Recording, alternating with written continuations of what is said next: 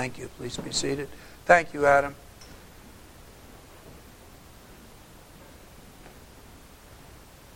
Now, would you turn back with me, please, to Philippians. Philippians chapter 2.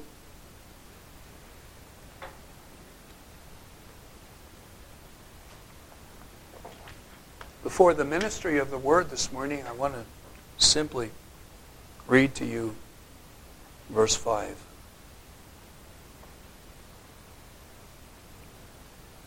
He summarizes the relevance of the whole text in verse 5.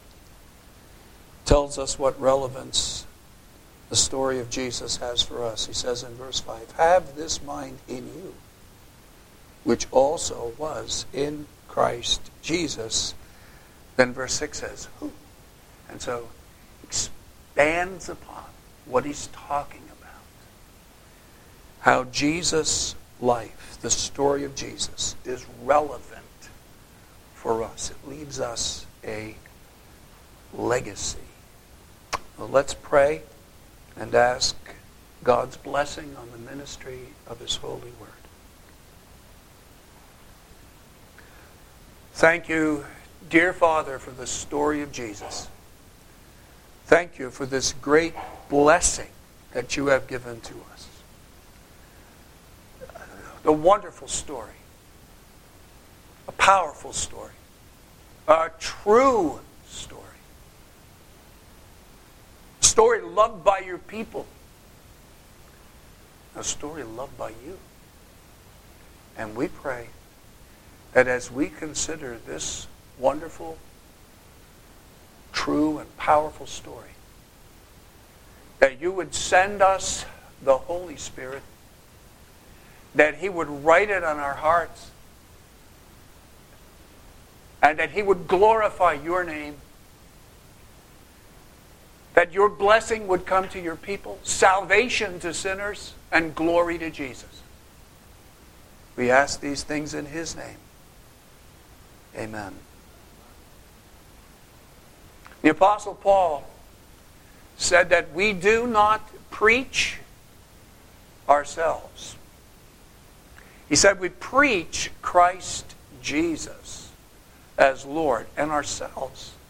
What do we have to say about ourselves? We are your servants for Jesus' sake. Christianity is all about Jesus Christ. As you know, I've been asking for prayer and wrestling with regard to where to go, with regard to the ministry of the Word of God.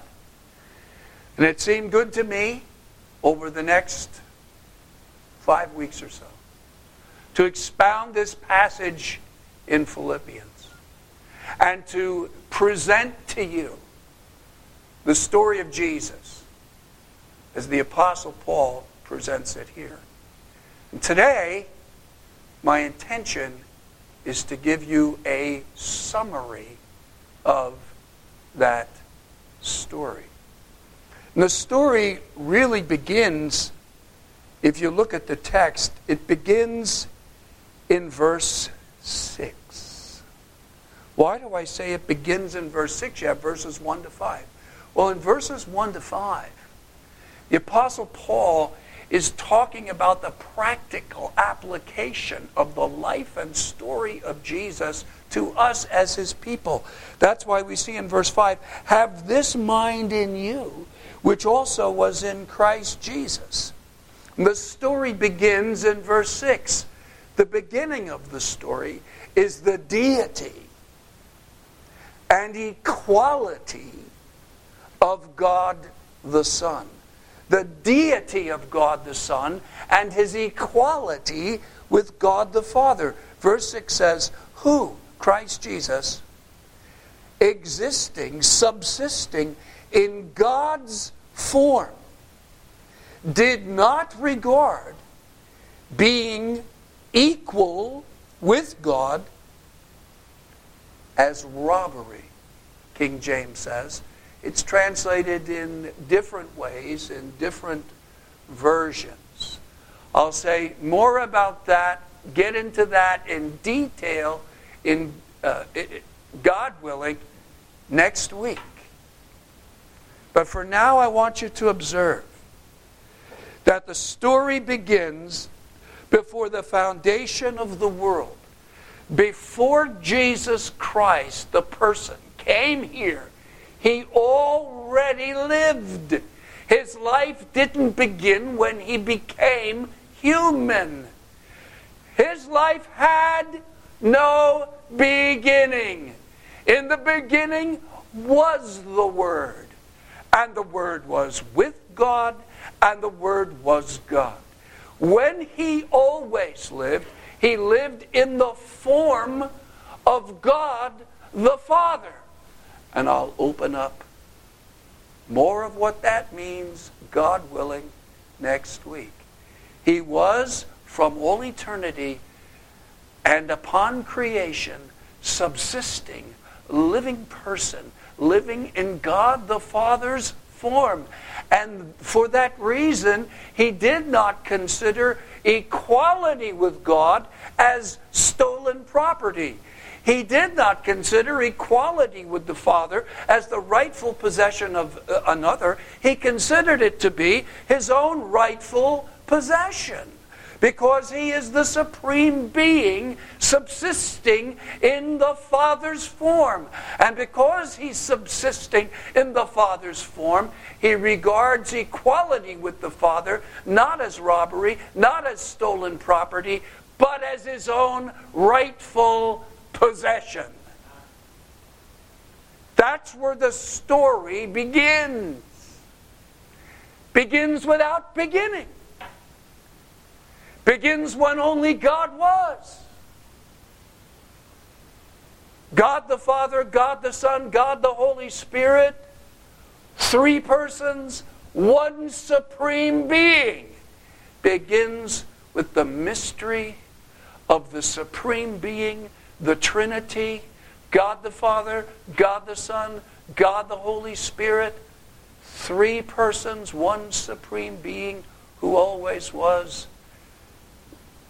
Jesus Christ is the supreme being. He is God the Son. He always was. And before he came to earth, he was subsisting in the Father's form. He was with the Father. He was equal with the Father, and regarded that equality as his own rightful possession. And so the beginning of the story, deity and equality, verse 6. But then, if you notice with me, the next part of the story, verse 7. But, nevertheless, although he was living in the Father's form and regarded equality with the Father as his rightful possession, because it was, he emptied himself.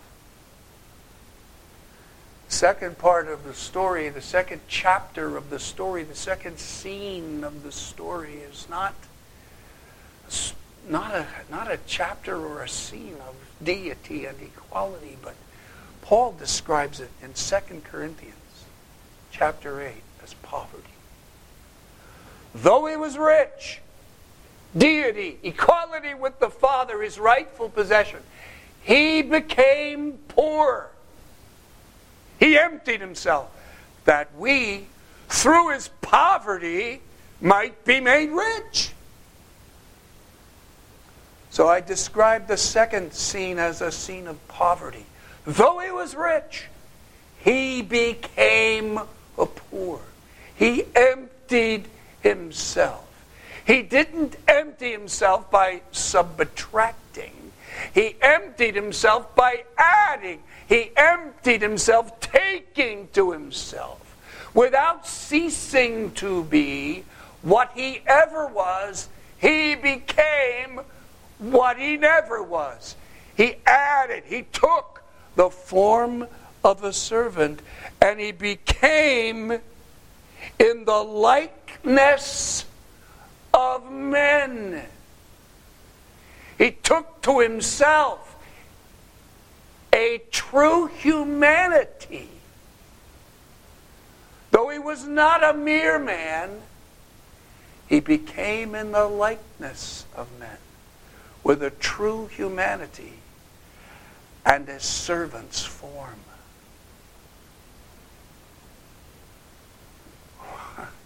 I refer to that as poverty, because Paul does. Though he was rich, he became poor, so that we through his poverty might be made rich. Now, I'm not going to address all the details of that poverty today, but God willing, 2 weeks from now, I'll focus on the second scene, the second chapter of the story of Jesus. So the first chapter, deity, equality with the Father. The second chapter, poverty.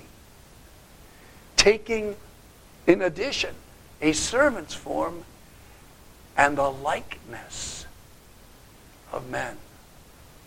The God-man took to himself a true humanity and became the God-man.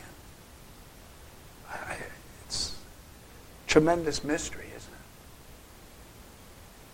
It's got tremendous implications. We considered some of them when we looked at the incarnation and the mystery of the incarnation at Christmas time. But I want to go back to it and look at it from the viewpoint of this text. That he took a servant's form and was made in the likeness of men.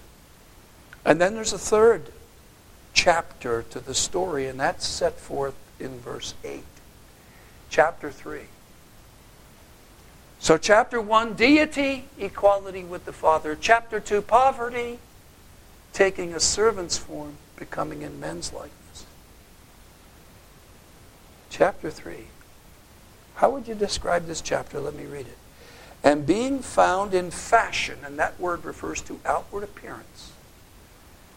And being found in outward appearance, fashion, as a man, which means when he was here, the God-man looked like, his outward appearance was the outward appearance of an ordinary man.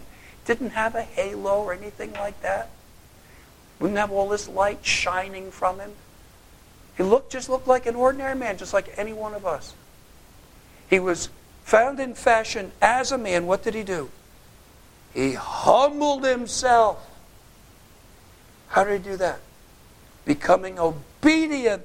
The one who gave the law obeyed the law. Obedient how long? His entire life unto death. What kind of death? The death of the cross. So this next chapter, first chapter 1, deity, equality with the Father. Chapter 2, poverty, taking a servant's form, becoming in men's likeness. Chapter 3, humility. And being found in fashion as a man, he humbled himself. Humility. And how did he display that humility? He displayed that humility by obedience. Became obedient. He was obedient to God in his absolutely perfect, sinless life. He was obedient to God in that special commandment given to him about the tree. He was obedient in his death. What the theologians call his passive obedience. Not that it was passive in the sense that he wasn't involved in it, but it was passive in the sense that it involved suffering or passion. He became obedient unto death. And what kind of death? An atoning death. A death in which he was willing to endure the wrath of God that is due justly to all of the sins of all of his people who believe in him through all time. From Abel to the last person who believes in Christ before the second coming. The entire society of the redeemed. All of their sins. Everything justice demanded. All of it. He took it all. He took all the liability and all the guilt for all that sin upon himself, and he became obedient.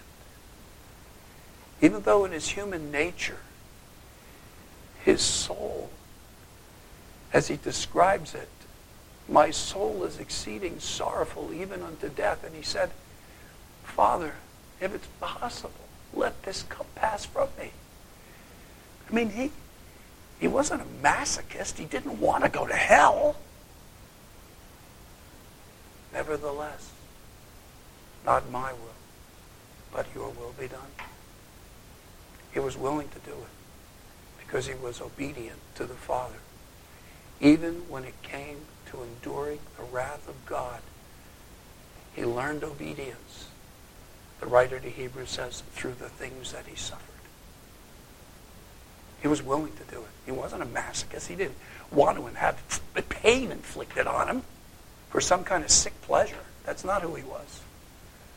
But he was willing to endure it because he loved sinners like us so much.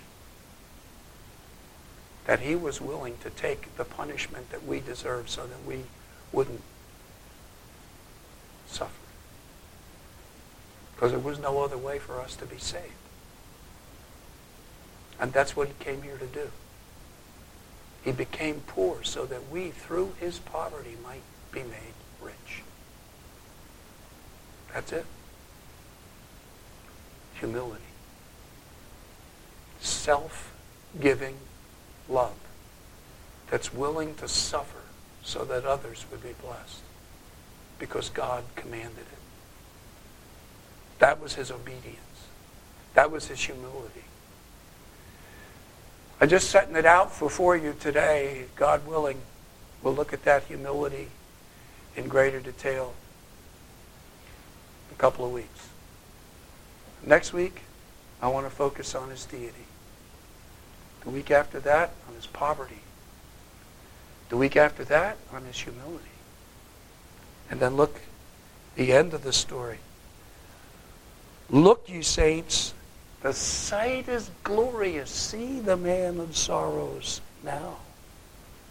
Verse 9. Verse 9, look at verse 9. Wherefore,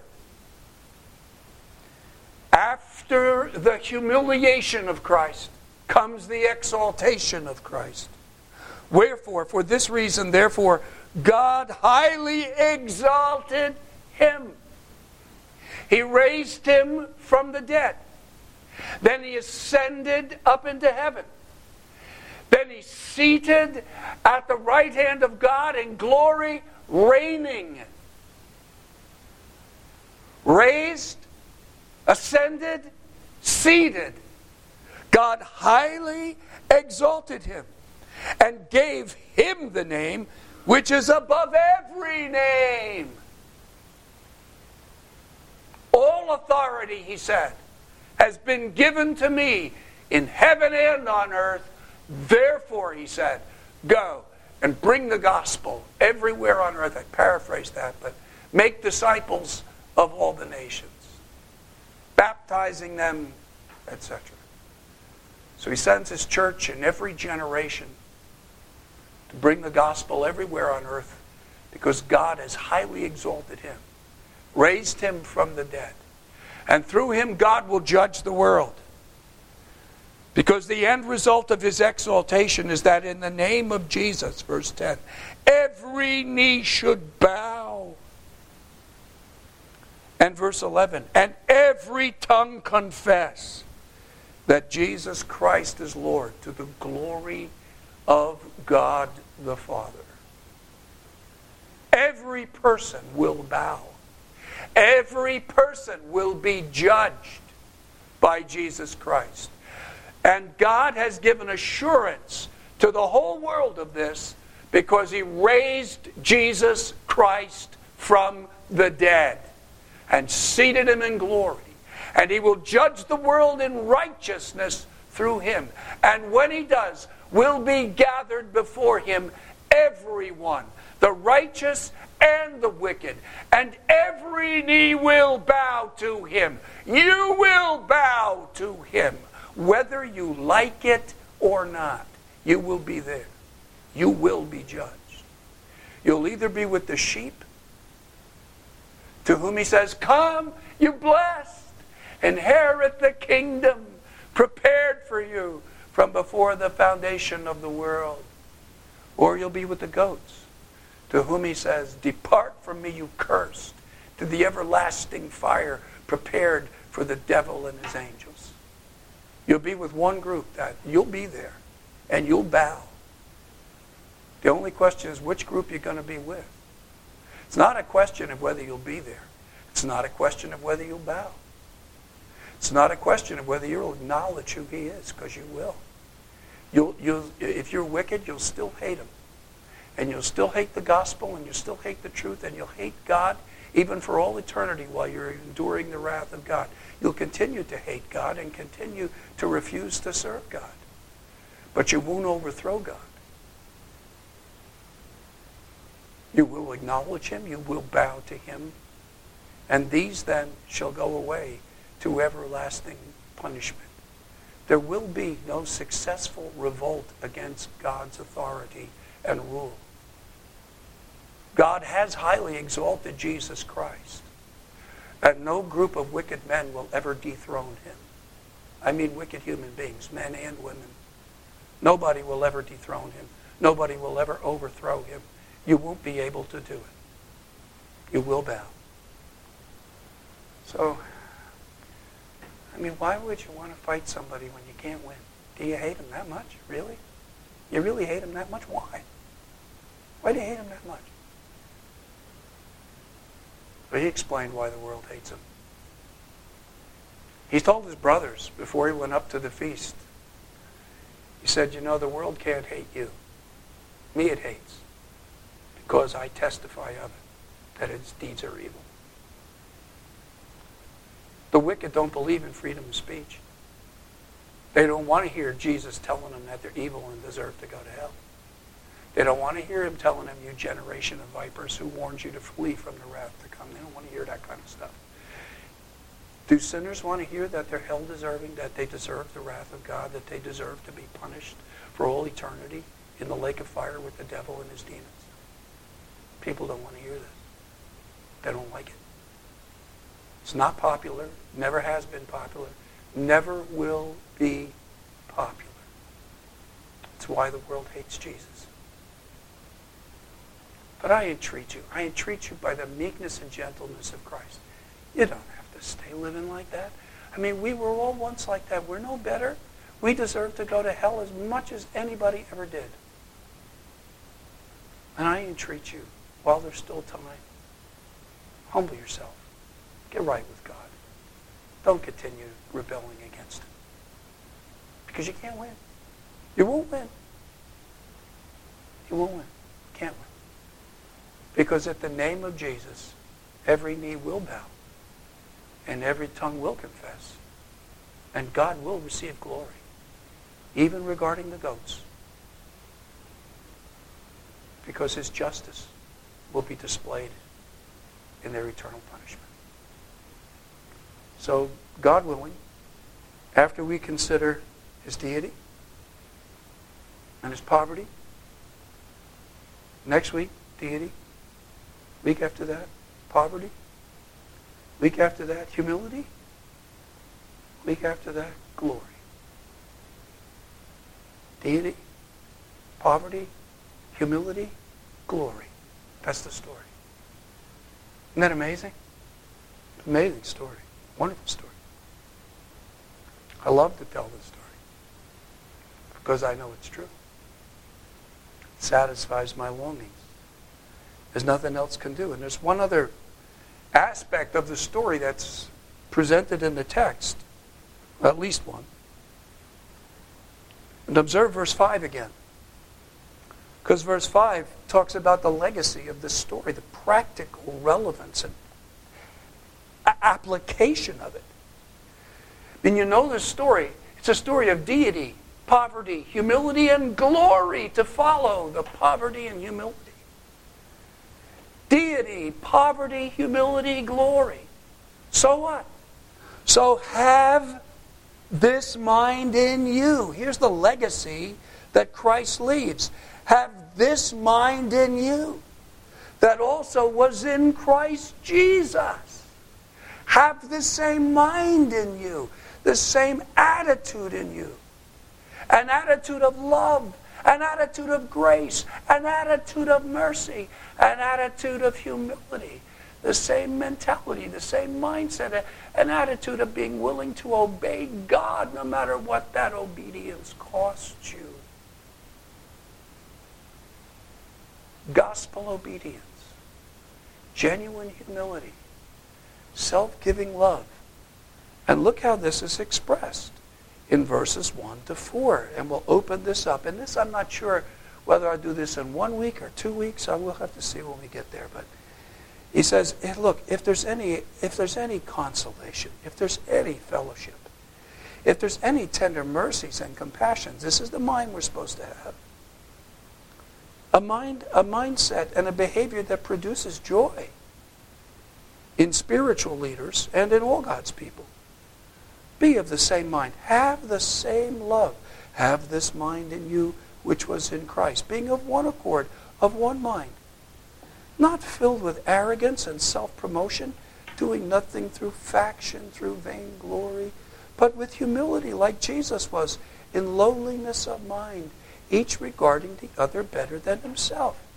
Not filled with selfishness, but with sensitivity that grows out of really, truly loving people and being concerned about them and their well-being.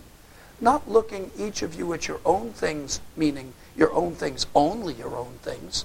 Someone so selfish and preoccupied that they only consider themselves and how this affects them. Not looking only at your own things, but each of you also. Not only your own things, but the things of others. Not so. Imagine if Jesus was so self-centered and self-occupied that he didn't care about anybody or anything but himself. We know we wouldn't have a gospel. We wouldn't have a Savior. He would never have experienced poverty, and he certainly wouldn't have displayed humility. Have this mind in you, which also was in Christ Jesus. This is the legacy. The legacy of someone who is himself deity, willing to experience poverty and display humility on the way to glory, leaving us that legacy so that we would be like him. Well, I want to look, after we're done considering deity and poverty and humility and the glory to follow, then I want to stop and take a look at the legacy of the story of Jesus. So that's where I want to go. Okay? You ready for that? Look at the story of Jesus with me? So the next 5 weeks, the scripture reading, I'm planning to read the same text over and over again. What do you think of that? Hopefully we'll see. But we hopefully will be able to embed it in our minds. So what do I want to say then finally today? I wanted to give you a summary of the story and where we're going.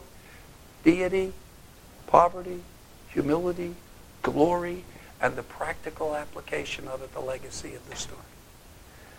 So, first of all, I say this because I want you to know the story of Jesus. Know the story. But we ought to know the story. We ought to know it well.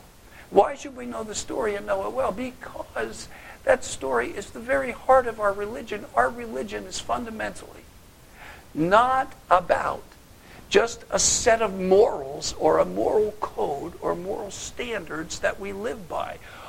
Yes, our religion has moral codes, but so do other religions. Our religion is not simply about adhering to moral codes and doing this and not doing that, and living an ethical, conscientious life. It's not just about that.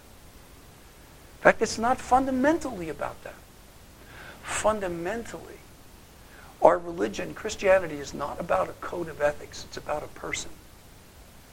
And it's about a relationship with this person, Jesus Christ. Fundamentally, it's about knowing his story and having a personal relationship with him. It's about knowing Him and about loving Him and fellowshipping with Him and with God through Him. And because we know Him and love Him and fellowship with Him, and by the Holy Spirit fellowship with God through Him, therefore we have ethical standards and we live a life. And the very essence of what we want to live is that we want to be like Him. Have this mind in you, which also was in Christ Jesus. So know the story. That it begins with deity and equality with the Father, and it moves through poverty. That He takes a servant form and becomes in the likeness of men, and that He displays humility by His obedience unto death. And that it ends in glory. The glory of His resurrection and ascension and session, and ultimately the glory of His second coming to judge the world, and the glory of His eternal life in new heavens and earth with His people forever and ever. So first of all, I go through this so that we will better know the story of Jesus. But secondly, I wanted to sing that hymn this morning because my desire is that through considering afresh the story of Jesus, we would have greater love for the story of Jesus and greater love for Jesus. That's why that hymn, number 387, why does she love to tell the story? First of all, she loves to tell the story because it is a true story. She says, I love to tell the story because I know it's true. It's a true story. It actually really happened in history, space, and time. There really is a God. And that God really is three persons. And one of those persons, God the Son, really truly in history became what He never was, human, without ceasing to be what He always was, the supreme being. He came and experienced the poverty of incarnation. And then He actually, truly, really lived in His humility an absolutely sinless, perfect life of obedience to God. And He really, truly died on the cross, an atoning death, satisfying justice, pacifying wrath for all the sins of all who believe in Him. That really happened. He really lived a perfect life, which is all the virtue we need. And He really died an atoning death, which is all the atonement we need. It is a true story. And God really raised Him from the dead in history, not in make-believe, but in history. Raised Him from the dead. And really in history, He ascended up into heaven and sat on God's right hand, and He's still there. The God-man, body and soul reunited, raised from the dead. One person who is both the supreme being and human at the same time is really in heaven right now. It's a true story. It's not make-believe. It's not fiction. It's truth. It's history. True story. I love to tell the story because I know it's true. Because I know it's true. True story.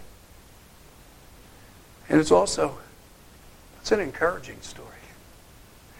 What did she say? It satisfies my longings like nothing else can do. It encourages me to think that such a thing really happened in history. That God the Son really became human. Poverty. Really, it displayed humility in His obedience. Was really raised from the dead and exalted. And has really provided all that we need to be right with God. It really happened. What an encouraging story. It's a story that gives us hope. Hope of deliverance. It shows us God's grace. What an encouraging story. It shows us God's mercy. It shows us God's heart. It shows us that He's a God full of love and compassion and mercy and grace to people who are His enemies, people in a state of sin. Christ Jesus came into the world. Why? To save sinners. He didn't come to destroy the world. He came that through him the world might be saved. God sent his Son into the world so that whosoever believes in him would not perish, that is, would not go to hell, but have everlasting life. Isn't it an encouraging story? A story of hope. And it's a remarkable story. More wonderful it seems. I don't sing it too loud, but I always change the words to that line when I sing it. What she wrote is, more wonderful it seems than all the golden fancies of all our golden dreams. I don't know about golden fancies of golden dreams, but I know that I used to have dreams when I was young. And I remember that. So I always sing, instead of golden dreams, I always sing all of my old dreams. The dreams I used to have as a boy. And I'll tell you, this story is much more wonderful than any of those old dreams that I used to have. How naive and foolish and ignorant those old dreams of mine were. And this is more wonderful because it gives a genuine hope. And furthermore, this story is a powerful story. It is a life-changing story. She says, it did so much for me. It did so much for me. This story, she says, changed my life. And to that I say, amen. Changed my life too. Jesus changed my life. Changed everything about my life. And you believe in him and you come to know him, he'll change everything about your life too. Story's powerful. Life-changing story. Now, some stories, when you read them, they have a powerful effect upon people. They move you one way or the other. But this story has power like no other story you ever heard. This story changed you from the inside out. It changed you radically. Change everything about your heart. Change everything about your values. Everything about your soul. Change you radically, change you permanently, and change you for the better. It's a life-changing story. She's right. Did so much for me, she says. And it is a delightful story. I love to tell the story. She says, 'tis pleasant to repeat. Yes, it is. What seems each time I tell it more wonderfully sweet. That's true. I never, ever get tired of preaching Jesus. I love telling this story. It's an incredible story. I do not think that word means what I think it means. It's incredible, but I do believe it. Because it's not only true, it's wonderful. It's sweet. It's delightful. I have joy in my heart for the privilege of standing up and telling you about this person who is the supreme being who came to experience poverty. And while he was here, humility. And God has given him glory. And that story, he's changed the world like no other human, has a legacy for all of us. I love telling you that story. I tell you that all the time. What a privilege it is. What seems each time I tell it. And it is a very practical, relevant story. She says, I love to tell the story because some have never heard the message of salvation from God's own holy word. It has relevance for everybody. Everybody needs to hear this story, folks. The story of Jesus, there are what? 7 billion people in the world? Like no other story, this story is relevant for all of those 7 billion people. Every single one of them. Some of them have never heard it. And yet it's relevant for them. It gives every single person on earth a hope of deliverance from sin and from the wrath of God. And some people have never heard it. And finally, it's a precious story. I found this to have been true over the years. She says, I love to tell the story. Why is it precious? Because those who know it best seem hungering and thirsting to hear it like the rest. Don't you think, do you not know that or find that that's true? You know the story, right? Does that mean, oh, I'm sick of hearing about Jesus? Is that how you feel? It's not, right? You maybe know the story better than I do. And yet, you still love to hear it. Isn't it true? Isn't that true? It's a precious story. It's a precious story. It's precious to those who believe in the Lord Jesus. So, know the story? Love the story. Why love it? Because it's true and satisfying and remarkable and powerful and life-changing, delightful, practical, relevant to the whole human race, and precious to those who know the Lord. And finally, dear people, and this is my hope, that as we consider this story in detail, and next week we look at the deity, and then the week after that the poverty, and then the week after that the humility, and the week after that the glory, and the week after that the legacy, and maybe 2 weeks the legacy, or 3 weeks the legacy, I don't know. But as we look at that we would tell the story, because everybody needs to hear the story of Jesus. And because God loves to hear the story of Jesus. And because the story of Jesus will endure forever. She says, "'Twill be my theme in glory to tell the old, old story of Jesus and his love." Well, may God be pleased to bless us as we look again at this precious, wonderful, true, powerful story of Jesus. And that God would use this to help us better to know it, to love it, and to tell it. For his honor and glory, for our good and the good of our fellow men. Let's pray.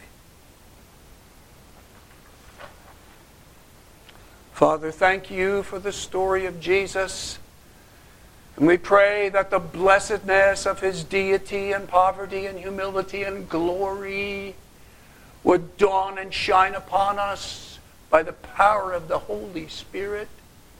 We pray that you would write it on our heart and that we would be like him. And more we would have our own hearts made like his. We would have the mind that he had. We would reflect his love and his humility in our lives. More and more. And that you would use us as a means of grace to save sinners. That you would bless your people, and if any hear the story this morning and they're not saved, Father, please, I entreat you, like you had mercy on us, also have mercy on them. We ask it in Jesus' name. Amen. Now before you go, I want to bring a word of blessing or benediction from 2 Corinthians chapter 13. The grace of the Lord Jesus Christ and the love of God and the fellowship of the Holy Spirit be with you all. Amen. That concludes our service. Thank you all for coming. You are dismissed.